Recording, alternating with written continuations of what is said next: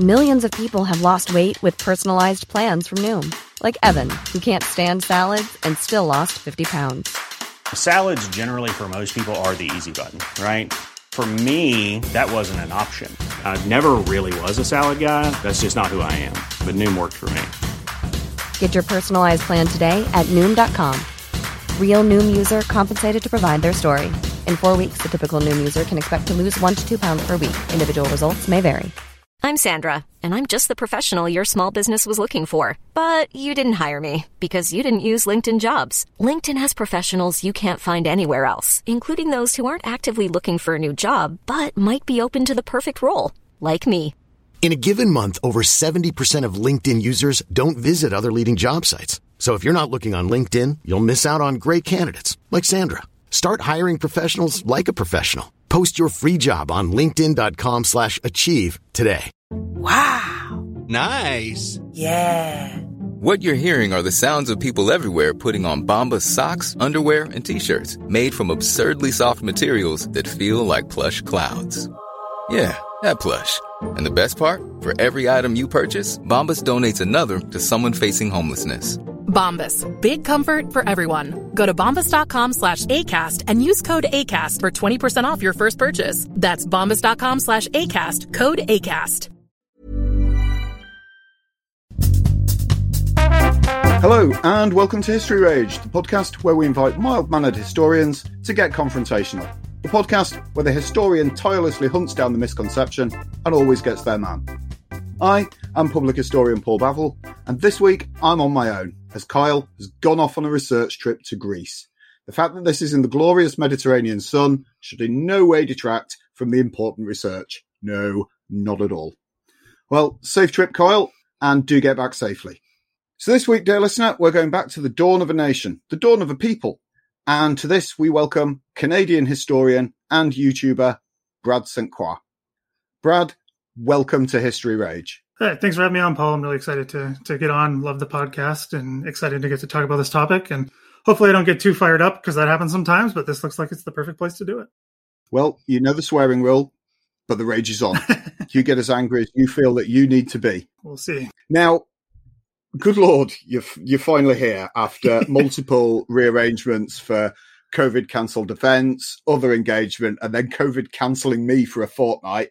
But finally, we're here. Yes. Now, yeah, we connected on Twitter because, I mean, God knows how many moons ago, but you approached us because you particularly wanted to join in the rage. So thank you very much for that, because that's made my job an awful lot easier. Yeah. But for our other listener, can you tell us a bit about your background, you and your channel?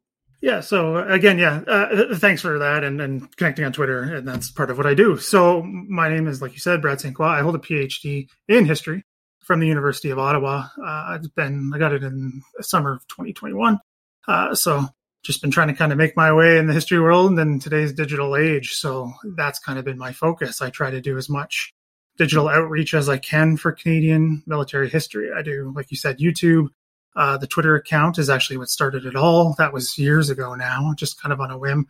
Literally think I made it on the bus ride home now that I'm thinking about it. Because you can do that, right? That's the beauty of mobile devices. And then it's just kind of grown from there of other social media platforms that I try to just tell stories of Canadian military history. It started off just as a kind of the run-of-the-mill on this day kind of postings. And then it just kind of took on a life of its own when I started kind of getting involved in conversations about history, historical topics, which always brings out lots of discussion on Twitter, as I'm sure you're aware of, and some of your listeners are aware of. There's always lots of history fights and things like that. So that kind of helped grow the channel and just kind of gone from there. So I've been doing that and some other side projects that are mostly in the digital realm for other organizations, which I really enjoy doing. So I've been doing pretty much history work solid since I graduated. So it's been great to be able to do that. What kind of took you over from the on this day kind of keeping posting on Twitter, keeping that out there, to actually making the videos and reaching out in that medium? It's I guess I kind of say, as I like to think of it, as the writing's kind of on the wall in a lot of ways in terms of how history is presented in this day and age. I see that, the whole literary bent of history might be on the way out. There's all kinds of new platforms where people are engaging with history. It's not the written word, though. Videos are increasingly popular. I mean, YouTube, I think, is the most popular, one of the most popular websites on the planet. People engaging with videos. TikTok, obviously, has grown in popularity over the last couple of years, where there's also history being done there. I'm not on TikTok. I don't know if I will, but for now, I'm doing the YouTube thing because I think it's a great way to communicate with people. And again, and I don't mean this any disrespect to anyone out there. I'm a academically trained historian myself, but an academic book will only reach such a limited audience. And it takes a lot of work and a lot of effort to get there for maybe 100 people to buy it and read, who probably won't even all read it. Whereas a YouTube video can be done with the same sort of rigor, the same sort of sources, and be seen by potentially thousands so much faster. And I have seen good stuff out there, and I try to emulate the good stuff. A lot of crap, but a lot of good stuff. So it's just, that was the thinking, right? Is I can join this sort of conversation, as many people always say, history is a conversation, by bringing in my skills that are, I think, adaptable to these platforms. And that's why I decided to do that, because I think I could reach more people. Frankly, easier, faster, and more benefit to myself, to be completely frankly honest. I mean, I would love to sit around writing all day academic books, but it's not going to pay the bills, especially for someone with, getting the PhD now in my age. It's just seemingly not going to happen. Yeah, to be fair, there's a lot of wrestling with publishers and literary agents that you just don't need to do with a YouTube channel and a podcast, as it seems, as well. Yeah, exactly. Okay, so having talked about that which you love doing, what we're going to move on to now is that which you hate hearing. So with all the emotion that is due, Brad, will you please tell our listeners what is the one thing you wish people would just get past? I wish people would just get past the concept or notion, myth, whatever word you want to use. See, I'm already getting worked up. Whatever word you want to use, is that Canada was born as a nation during the First World War. Unequivocally not true. I wish people would just move past that, because this may sound almost academic and having no real impact, but it actually does have an impact on us who live in Canada. How we think about ourselves and the way we go about conducting our business in day-to-day Canada today is still impacted by this concept that Canada was somehow born as a nation in this one conflict over 100 years ago. It's not true. There's no real evidence to support any of this that holds up when you do any sort of that academic rigor, any of that digging. It just doesn't hold up. And I wish people would just stop being so emotionally invested in this. That's the problem for me, is it gets so emotional. People get so upset when you try to bring any nuance into this debate. It's so difficult to try and present even the slightest bit of counter information or a counter, narrative to this, that people just jump down your throat. And it's just, it drives me crazy, especially doing the digital stuff, because I see it all the time, right? The topics change so quickly. You can talk about 4 or 5 different topics on a given day. And so this comes up all the time for me. This isn't just something that happens around Remembrance Day or in Canada here, like Vimy Ridge, the anniversary in April. It happens all the time for me. So it's something that really, really does upset me, and really, really, I do think it needs to stop. Is it one of those things that, forgive me, I'm not Canadian, it wasn't my fault. But are you kind of going against that almost thing of fighting against a symbol of national pride here? Like, if we turn around and go, do you know what, England? Agincourt's not all it's cracked up to be. You could. I can see the complaint emails are going to come in, even with me just saying that. Are we up against that sort of thing here? Yes, I think we are in a sense. But given that, I don't think it's how do I say this? It's not something that is set in stone, so to speak, because the meaning of particularly the First World War, but also Canada's military history and Canada as a nation has changed. I don't know how many times since the war occurred, even in the last, 75, 50 years, it constantly is changing.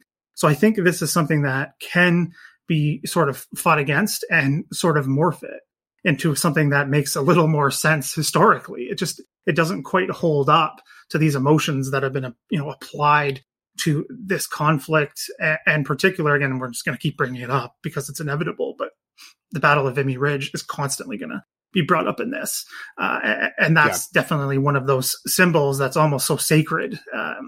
and we could probably get into this later, but it's one of those symbols that you try to go against. Not go against isn't even the right phrase, but try to be like, well, hold on a minute. It's just almost like, let's pause a bit. That's even enough to get people, set them off. And it's so difficult to do, but it's not something I'm going to stop doing. That's for sure. So as a non-Canadian then, and it is like, I will grant you, it's a country's history I have absolutely never looked at beyond they landed on Juno Beach. I think there we are. There we are. I did do that, yes. Yeah, absolutely. Yeah, we were definitely there. I have witness testimony to say you were there.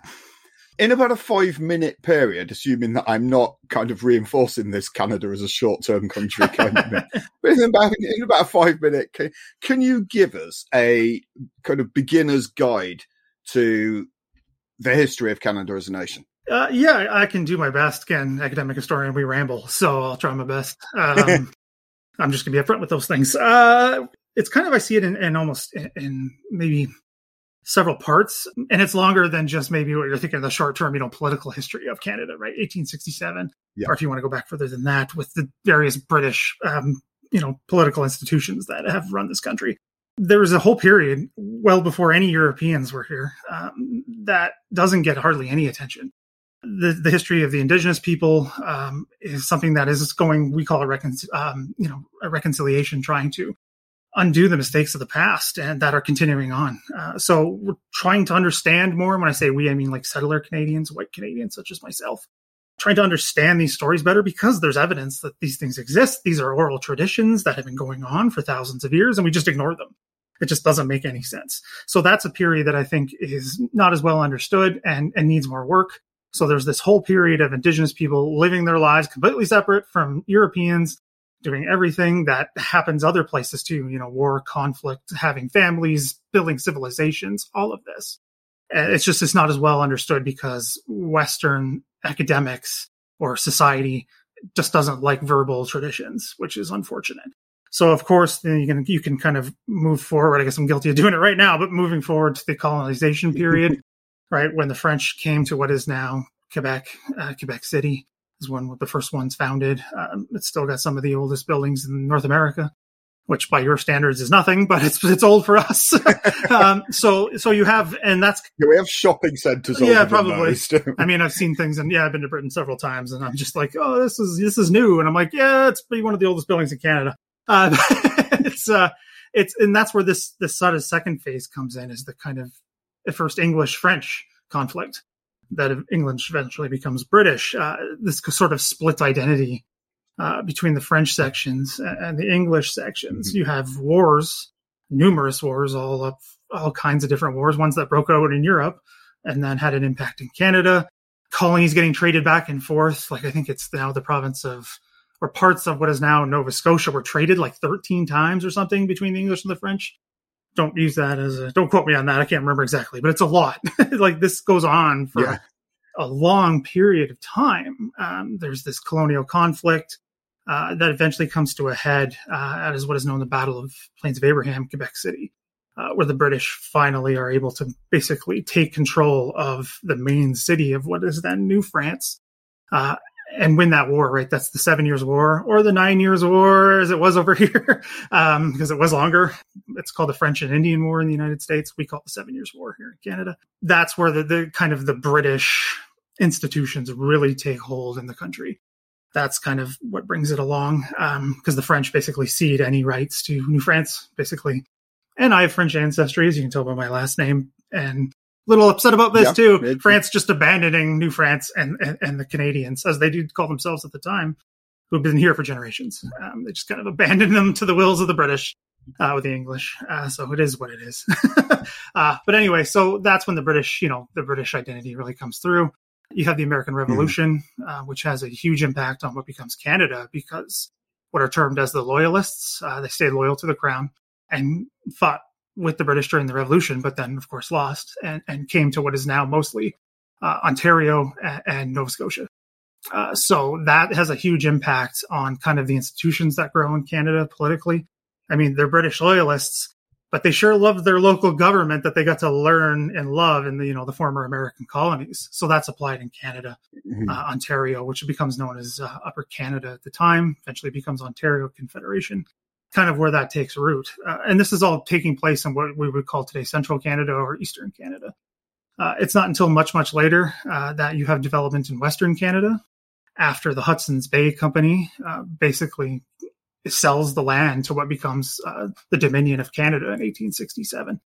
And then that's kind of how the rest of the country starts to develop. Provinces slowly join over time. Again, I'm doing this real quick. And there's a whole list of conflicts out west about this changeover, and they're still debated. That could maybe be another show for somebody else. They're hotly debated. Even in their names of what to call them is still hotly debated and gets people upset. So it's there's a series of wars and mistakes and executions take place. It's a mess. Just look up the Riel rebellions, the Northwest rebellions, and for your listeners, you're in for a ride if you've never heard of these before. So that kind of brings Canada. It is what history is about, basically, isn't it? So like wars, mistakes, and executions. Pretty much anywhere you go, you've got at least one of the three. We tend to pretend that's not our history, and we're not paying attention, or we're just trying to hide it. So that's kind of where that develops, and it's Canada still trying to figure out even literally political control of itself. First World War breaks out, and we can talk more about that as we get on. But that's the next phase, I would say, is the two world wars. And then you have what is now like modern Canada that comes in place, I would say, after 1945, and is what leads to what is the Canada that I live in and so many others do today. So with all that history that really is going back well beyond any white European having the idea of let's go and see, let's go move to America, but colder. a few acres of snow. Yeah. Yeah. There's this country up north, there's 2/3 snow, we'll go. That's a very British thing. But why, with all that history, then, do we get this idea that Canada was born in World War I? And I appreciate that you said it doesn't actually stand up to scrutiny, but I wonder if you could just kind of explain the myth, because that's got to come from somewhere. Yeah, obviously. These things, they, as I've learned, because my PhD actually focused on myth making in terms of the Battle of Hong Kong. But more in terms of what that means in Canada and military myths. So I got to look at this really, really deeply. It comes from this ingrained sense of connection to somewhere else, as I guess the best way to put it.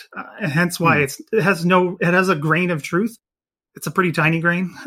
It comes from the British connection, which fits well with being on a British podcast.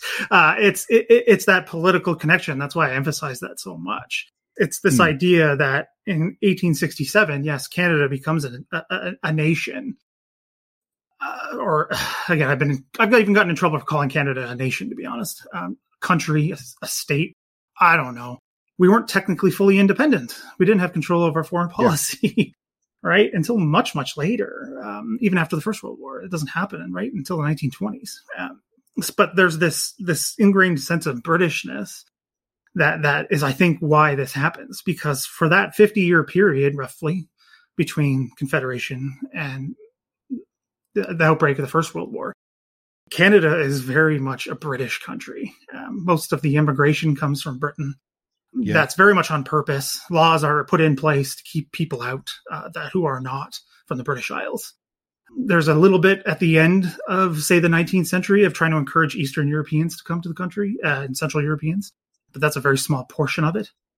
But of course, you have these two populations that have nothing to do with Britain that are here. You have the indigenous population and the French population. Again, these are broad strokes, but this is kind of where the myth comes from, because it's these British, or as we call English Canadians, right? Because of the language difference. It's this, now we're free. We helped Britain, but we showed our mettle on the world stage, and now we're our own kind of thing, I guess. Like, what that even means is not ever clearly defined until much, much later. So it's very complicated. Sorry, I know I'm supposed to be explaining the myth, but I have to kind of knock it because that's my history age, but it's hard not to, because there's so many holes in this argument that doesn't even make any sense. It doesn't really work. But I do think it comes from this ingrained sense of Britishness and English Canadians. Again, I don't mean the country of England. I mean English-speaking Canadians, because there was just more of them at the time. That's just more of them with British background. It could be here for generations. Other side of my family is actually of English extraction. They had been here for generations, but they probably still would have said we're British. That is what they identified as. There's no Canadian passport until after the Second World War. There's no Canadian citizens until after the Second World War. They're British. So it's this kind of triumph. I don't know. I see it almost like a teenage rebellion, almost like, we're not like our parents anymore. We do our own thing and we are good at it. We did these things that they couldn't do or they don't understand. But we like them, but we're different. It's kind of got that to it, which again, doesn't really hold up to much scrutiny, to be honest, past and into the period of the Second World War. So if we're central to this myth, as you've kind of alluded to before, is the Battle of Vimy Ridge. Yes. So what role does it play in kind of creating this myth? And then what did the Canadians actually do? And I appreciate I'm going to get yelled at by First World War historians here. I'm not a First World War historian. So what did the Canadians actually do at the Battle of Vimy Ridge? Yeah, well, I'll just say it out here. We could have titled this, that the Vimy Ridge, Birth of a Nation is a myth. That is where it starts in a lot of respects. It is Vimy Ridge. There's literally quotes in books that have no documentary proof of people saying, we went up the ridge as, Maritimers, our East Coast, Quebecers, Quebecois, French Canadians, Ontarians, Saskatchewans, what have you. Sorry, we have too many provinces. I'm not naming them all. But we came down the ridge Canadians. I don't know what that means. I have no idea what that actually means. There's no evidence. There's hardly any evidence of this. Yes, some people were writing that, we feel more Canadian now. Not necessarily because of Vimy Ridge. Vimy Ridge holds such a strong place. And again, I don't necessarily believe this. First World War, right? The French tried to take Vimy Ridge, 1915, right? As part of the Artois offensive, second battle of Artois, if I'm remembering correctly. And hold it for an afternoon, basically, and then get pushed off the ridge. If any of you have been there, you can see why this happens. And then the British hold the sector for a certain number of time until they, give it to the Canadians to take as part of the, the Ross Offensive in 1917. They're in that sector for quite a long time, planned this offensive for a very long time. And in terms of what they did do, it is an impressive feat of arms. I'm not taking that down at all. I think there are more impressive feats in the war. Maybe we can get to that in a second. But what Canadians actually did at Vimy Ridge is quite impressive, right? And because it comes back to, the French couldn't hold it. The British, again, it's another myth. There's always these claims that the British tried to take it and couldn't. There's no British offensive directed at Vimy Ridge ever. It doesn't exist. That's just a myth that gets played up by political commentators. And in our country, which maybe a lot of your viewers won't understand, the power of hockey commentators in this country actually has helped make this myth grow. There's been a huge controversy a few years ago about one of the most renowned hockey commentators saying some very basically racist things who used to propagate this myth every year. He finally got canned. I'm not saying his name because I don't want to give him any press, but he was one of the people who did this. He made them believe like the British couldn't do it. We did it. We took that ridge. The 4 divisions did take the ridge. Yes. In 3 days. A high number of casualties, which never gets talked about. And also its aftermath never gets talked about, which is unfortunate. So what is that aftermath? The aftermath in Canada is actually in and itself Canada, the country of Canada, not just for Canadians. By our standards, is actually quite bloody. Vimy Ridge is one of the direct reasons for Canadian conscription in the First World War. The casualties are so high that they can't replace the losses anymore. Voluntary enlistment had dried up before Vimy. It just made it clear that this isn't going to continue on. And again, I mentioned those divisions in Canadian society, French Canada specifically. When this gets put in place, a lot of people are pissed off, frankly. They're like, why are we having to go fight a war for a country that we don't like, have no affinity for, no connection to? Why do we have to go fight and die for them? Now, you might say, hey... It's a fair question. Well, it's a very fair question. And you might also say, oh, well, they're French, right? They speak French. Well, they want to help France. Honestly, and again, part of the swearing rules, they couldn't give a shit about France. They didn't care. Like I said, and I know this because I've heard this from people, my own relatives, they abandon us. Why do we care what happens to them? I've heard this from many people, some older people that have now passed on, but they didn't care about us. Why should we care about them? So I don't want to go fight and die for France either. I want to stay home and farm and live my life. What do I care? Right. And this comes to a head in a lot of ways. There's literally riots, several riots, which we do have riots beyond hockey games, guys. That does happen here. I will say we have lots of hockey riots and they'll still go on. Hockey's going to come up a lot for any Canadian ever, because it's just true. Most of the things you hear aren't true. But it becomes down to violence. And the troops are brought into Quebec City, where one of the worst one was, and they opened fire on a crowd. There's, again, rumors they were being shot at, having rocks thrown at them, that kind of thing. They fire volleys into the crowd and kill people. Canadians were killing Canadians over conscription.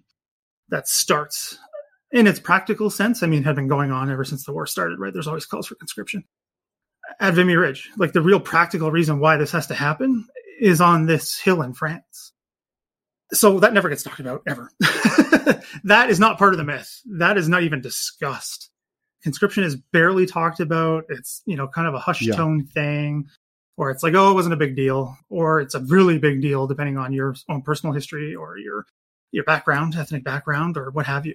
It can be a very big deal. I know lots of people are still upset about it, that these people were getting killed. And again, it's wrong. Canadians should not be killing Canadians on Canadian soil over something like this. That should never have happened.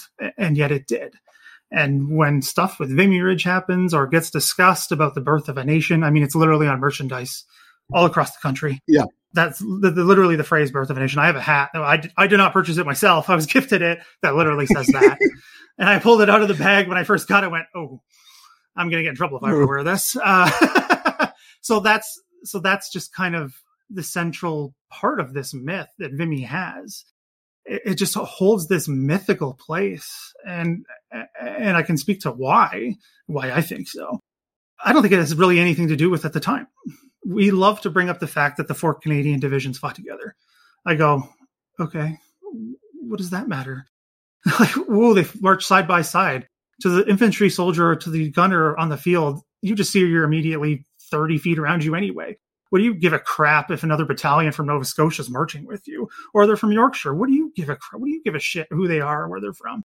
Like, the 4 Canadian divisions had rotated through the Somme. No one ever talks about that, but because they weren't there together, it doesn't matter. It happened again later. The 4 Canadian divisions fight together through the 100 days. No one talks about that, but Vimy, it's the most important thing ever. And I'm just like, I don't care. Nobody else cares. Britain certainly didn't give a shit. Because they have how many divisions in the field at a given time? 4. They're like, whatever, stop being a pain in our ass, just go fight. That happened a lot. This Canadian identity thing, that's something separate from Vimy. But I think that is why. And the monument, for those of you who have seen it, visually, you can't take away from that thing. It is awe-inspiring, breathtaking. I think because of that, Vimy became so much more important because of that monument. It is literally the national memorial for the First World War. It's called the Vimy National Memorial. It is representing Canada's First World War overseas. It literally lists the name of every Canadian who has no known grave who fell in France. We're not on any of the other ones. Like, we're on the Menin Gate and things like that in Belgium, not in France. It literally has every name on it. And it's just in this awe-inspiring position. It's literally on a hill. It overlooks the Douai Plain, which is just breathtaking to look at from this height. I think that plays a huge role into this, of why Vimy is seen as such much more important than it even was at the time. The Canadian commander of the Canadian Corps at the end of the war, Arthur Currie, said, don't put it there. Vimy was not as important to us as the other battles. They didn't listen. But that's just an example, right? The guy who was a Canadian trained in everything, military, like an art soldier trained in Canada, said, don't do this. And they did it anyway. I mean, we're not here to talk about that. It's quite more complicated than what I'm allowing, but I do think it has a lot to do with this memorial being so awe-inspiring that people just get wrapped up in Vimy. It's like, well, there's a big memorial there, so it must be the most important thing ever. Almost like eulogized to and deified to something that is just not even remotely close to the truth. It's literally been called a cathedral. It's literally been called an altar. it has all these Christian connotations. That is also part of its power that we really don't acknowledge in this country anymore because we pretend that that's not an important part of this country anymore. But clearly it has some staying power because people still think that. Millions of people have lost weight with personalized plans from Noom. Like Evan, who can't stand salads and still lost 50 pounds. Salads generally for most people are the easy button, right? For me, that wasn't an option. I never really was a salad guy. That's just not who I am. But Noom worked for me. Get your personalized plan today at Noom.com. Real Noom user compensated to provide their story. In 4 weeks, the typical Noom user can expect to lose 1 to 2 pounds per week. Individual results may vary. I'm Sandra, and I'm just the professional your small business was looking for. But you didn't hire me because you didn't use LinkedIn Jobs. LinkedIn has professionals you can't find anywhere else, including those who aren't actively looking for a new job, but might be open to the perfect role, like me. In a given month, over 70% of LinkedIn users don't visit other leading job sites. So if you're not looking on LinkedIn, you'll miss out on great candidates like Sandra. Start hiring professionals like a professional. Post your free job on linkedin.com/achieve today. Yes, is there anything else around this myth as well that then deserves absolutely ripping apart? It's the big thing I like to think about is, how do I say this? It's, again, there's a lot of identity here, obviously, with nationhood. It's idea of what it meant to be Canadian at the time. No one has come up with a definition of what that means. No one's ever going to come up with a definition of what that means. Most of the immigration is from Britain. But I'm not saying this is like, I don't know, we have this picture in this country of, call them pioneers coming on the boat, getting their wagon and going farming somewhere in Saskatchewan and Ontario. That's not really what happened to most people. Mostly men at the end of the 19th century, early 20th century, come as full-grown adults, accents from all over the bloody place. Sorry. It can get confusing for some of us, especially those who've grown up here with all the different accents. They live in Britain, they live in Canada, and then they go fight as part of the Canadian Corps. Are they Canadian? Are they British? Are they both? I don't know. They don't even know. They didn't even say. Like, no one was talking about this. It didn't really seem to matter. So that's part of that. But also this idea that Vimy Ridge is a Canadian-only victory is complete and utter bullshit. It's just not true. Yeah. Without the BEF, the bigger British Expeditionary Force, Vimy Ridge would have been Canadians sitting in the mud. Plain and simple. If they could even get across the channel, which they couldn't have been able to do with Canadian resources, it was impossible. We as in Canadians needed the British resources for logistics, for guns. We needed all the British artillery to make that happen. This famed creeping barrage that's part of every lesson that's taught to every school child who learns about Vimy Ridge was only because of the British. Yes, it's partly Canadian planned. Also, another point, most of the staff officers that planned Vimy Ridge, not Canadian by any definition of the word. The Canadian Corps commander at the time, Julian Byng, when he was placed in command, said, "I've never met a Canadian. Why are they doing this to me?" So that's a perfect point that no one talks about. Byng is completely forgotten at Vimy. Another myth is that, who I mentioned earlier, Arthur Currie is the commander. It's just not true. It's just the simplest Google search will tell you that's just not true. It's a Canadian. He was a first division commander, but he's been elevated to almost godlike status in a lot of ways. Byng is just completely written out. He doesn't exist. But that's the problem. And that's what's also part of this myth. It's a Canadian victory. It's all Canadians. Canadians did this. No help from anybody else. We did what the French couldn't do. We did what the British couldn't do. We took it and held it forever. And I just go, well, that's just not true on the ground of the day. It's not even close. You have British, like I said, logistical support, artillery support. There's a British battalion that gets brought up as reinforcements during the actual fighting. Do you think they ever get any mention? No. The flanks are held by British divisions. I mean, they do kind of a not great job, but I'm not here to talk about that. But they're there, and they're an essential part of the operation. And they're just forgotten, just written out completely. So it's on two levels here. You have those Brits, which would probably call themselves Brits at the time, fighting in Canadian units. And then the Brits are actually part of the British Army, who are essential to the victory at Vimy. It's the only part of the Arras offensive that is actually successful. And it's mostly because of British artillery. That's going to get me in trouble for just saying that. But that's how I feel. That's how the evidence supports this. There's a few Canadian players that are important, like Andrew McNaughton kind of develops counter battery warfare. It's only a small part of this. If you don't have that creeping barrage and all that training that comes from British officers, this goes nowhere. So that's another one. That's why it's so hard to come at this, right? Because when it's the central part of this myth, right, is Canadians did this thing that no one else can do. And it's just us, waving with our little flags. And then you go, well, that just doesn't hold up to any sort of scrutiny. That's when people get upset. I've literally had this happen to me on Twitter. People are like, it's a Canadian thing and you can't take that away. That's really trying to take it away. I'm just trying to get you to understand a little bit of nuance here. That's it. And that we tie our identity to one thing in one time period. To me, it's bonkers. We have so much in this country that we should be trying to look at and even in some cases elevate more. We've got a lot of shameful things too. But we just get wrapped up in Vimy Ridge in the First World War. And I just think that's a disservice to the Canadians, whoever they may be, that came before. I don't know. I think actually a bigger disservice to the Canadians was the film The Forgotten Battle. Yeah, that was not great, not terrible. At least we were in it. Longest day, we weren't even in it. Every beach, eh? We weren't even in that one. So, I mean, at least there was a Canadian uniform. I mean, it was kind of not perfect, but at least we were there. I'll take it. Yeah, but the chap did say he was a Canuck and not a Canadian. Well, yeah, that's a whole other... Yeah, I think the best review that I heard of that was somebody who said the worst thing about the Forgotten Battle was they forgot the battle. Yeah, they did, in a lot of ways. But anyway, we're not here to talk about that. Yeah, if you want to know more about the Battle of the Scheldt, guys, get on to We Have Ways of Making You Talk. They will tell you all about it, whether you want them to or not. Yeah, it comes up a lot. So, okay, so since the birth of this myth, since World War One, how has Canadian identity developed since then? Right. So, again, coming back to the concept of a birth of a nation, like we already talked about, Vimy plays an important part of that, but the war overall is when this is said to happen. And into the post-war period, it's said to have a more Canadian identity. Again, I don't really know what that means. I've never seen a definition that's satisfactory of what a Canadian even is. Back then, today, anytime. It's just, I couldn't tell you.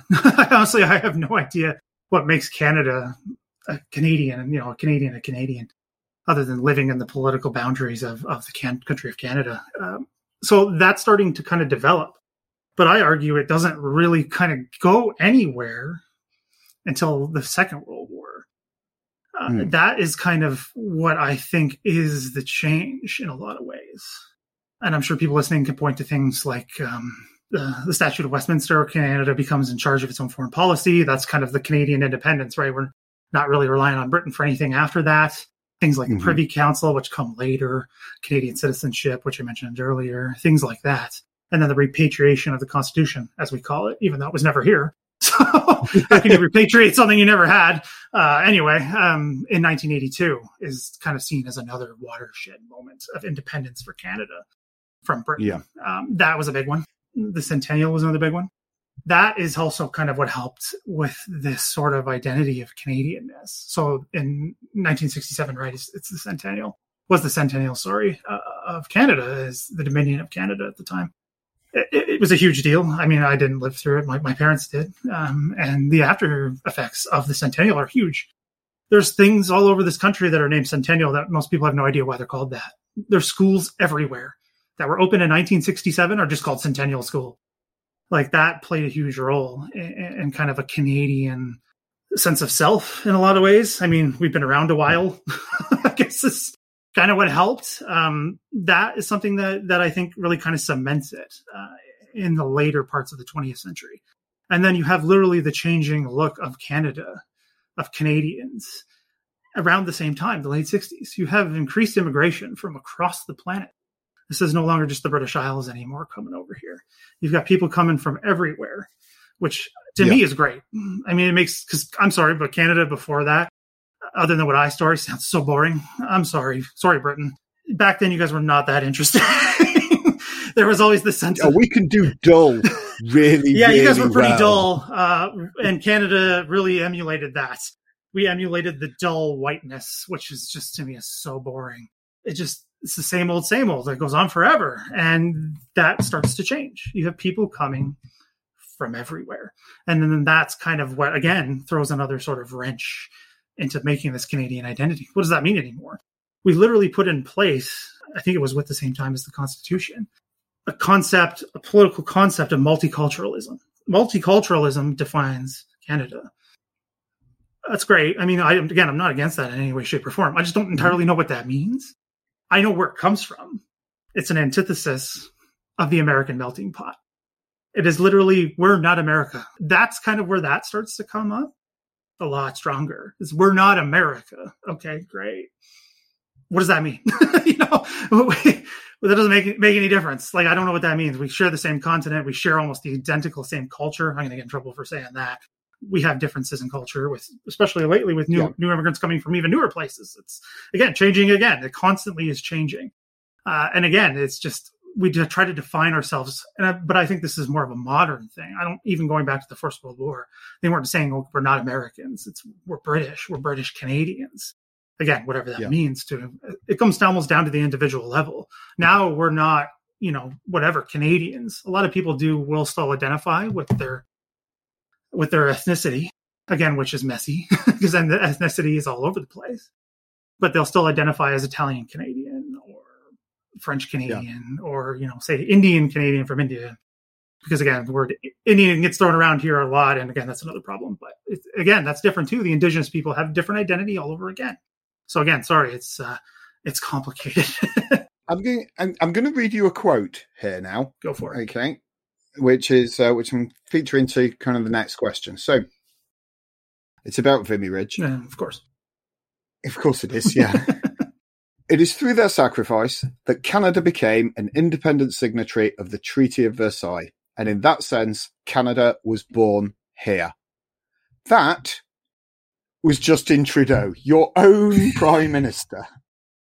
Now, if you're, I'm not going to say head of state, if your head of government is coming out with that at a memorial that is in front of the rest of Europe, if not the world, being beamed at, how on earth are you ever going to get past this? That's a really good question. Anti-historian bit here with some little recent context, right, with what's been going on. Literally in the city I live in Ottawa, the things that happened here made international news about our city being literally held hostage. About people who are upset with Trudeau. He's one of our most of decisive president.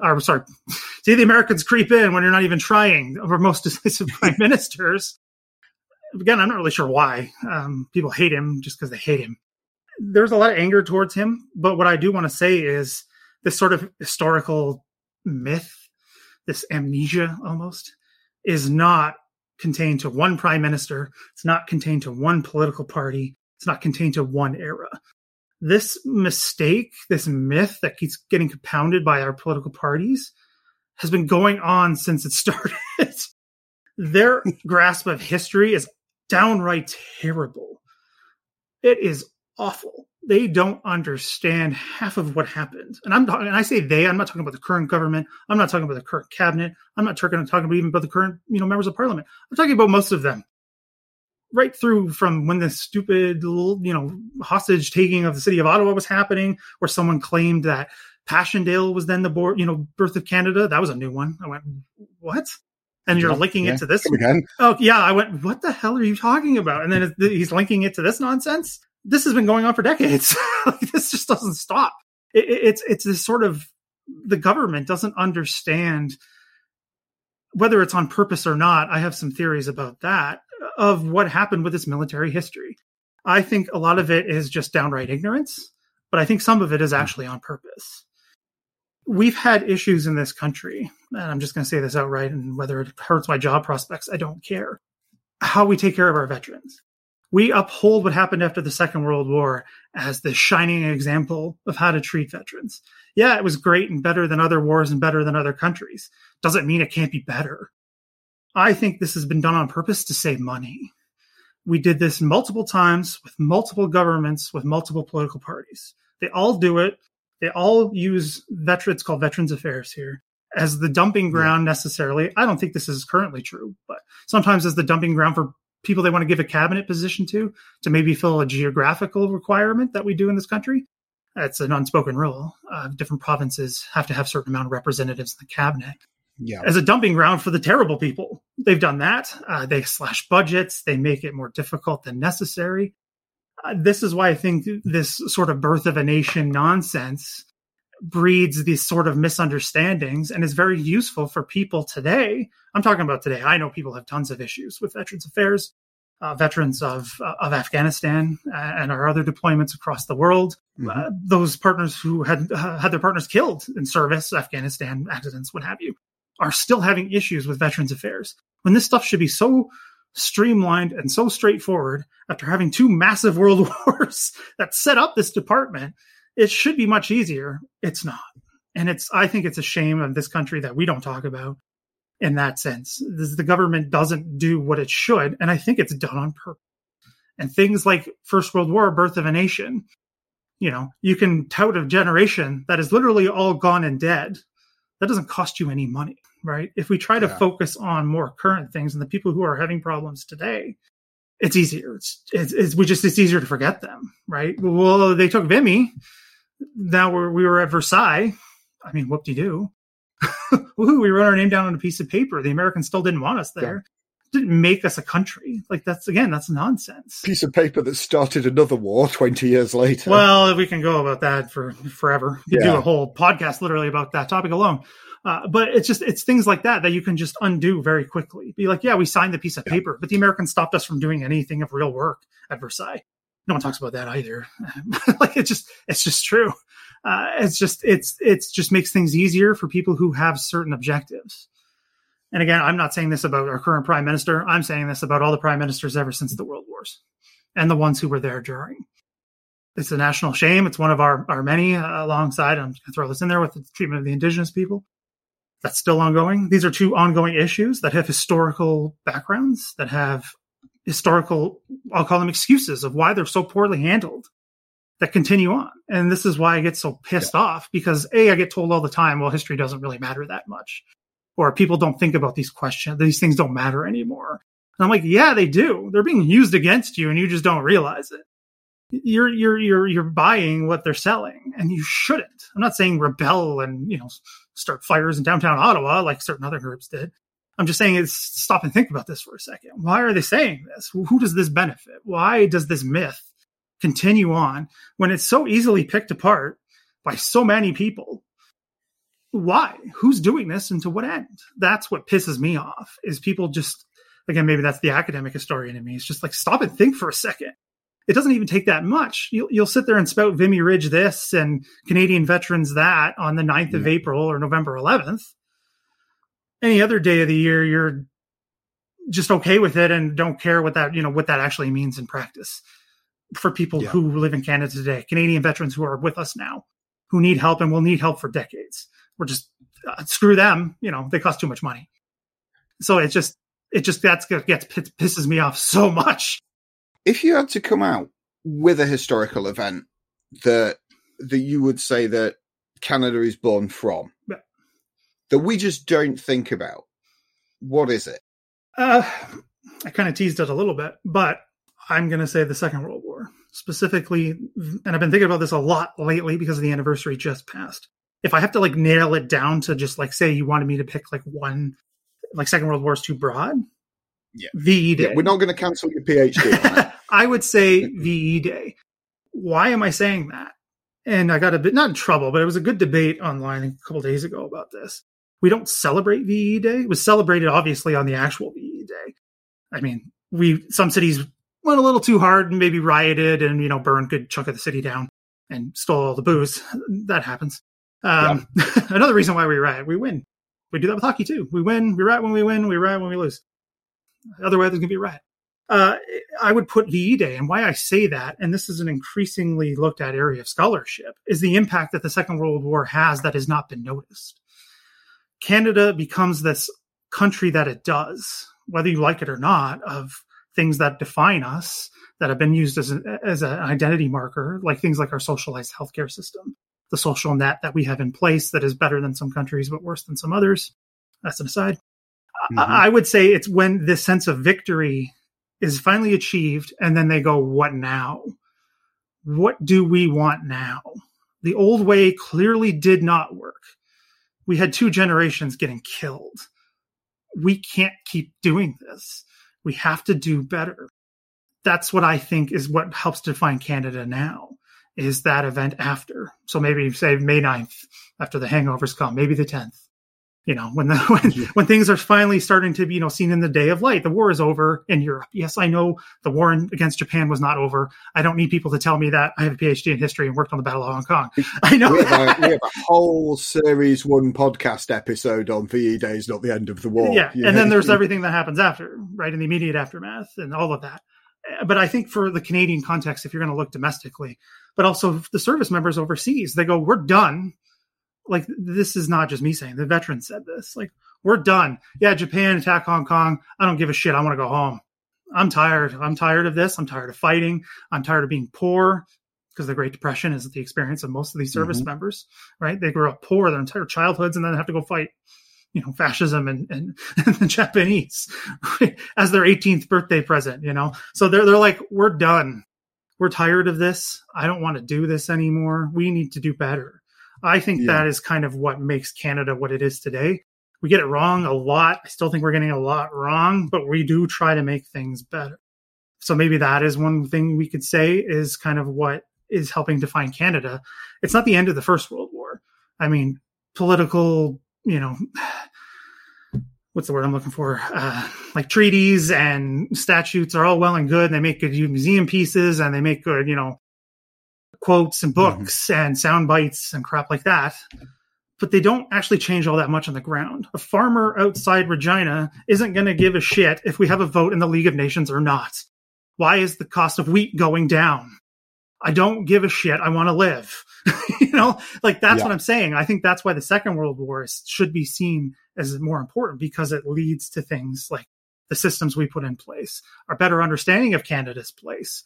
We're not Britain. We're not on Britain's coattails anymore, because this just didn't work. Sorry, you guys are broke and can't help yourselves. How the hell are you going to help us? We just kind of went, oh, that's rough. I mean, it pissed off a lot of people. We just went, oh, okay. And we have, the lumbering giant next door that cannot be ignored. That's got a huge role to play too in modern Canada. Like I said earlier, we're not Americans, but we're right next to them. And we can't not think about them all the time. We don't have a choice. So I think that is a big part of this, is that shift from, hey, we're British to, hey, we're not American. That's the big change. And now to, hey, we are now Canadian. Yeah, which we're still trying to figure out. Well, thank you very much. That was a truly epic rage, and it's given me a lot to think about, because I'll confess I'd not considered Canadian history, and I was new to that myth as well myself. But thank you for sending a rage across the Atlantic. Oh, you're welcome. Thanks for having me on. I really appreciate it and really enjoyed it. Good. Blood pressure lower? Yes, much better. I've been thinking about this in the back of my mind for days, and now it all just came out.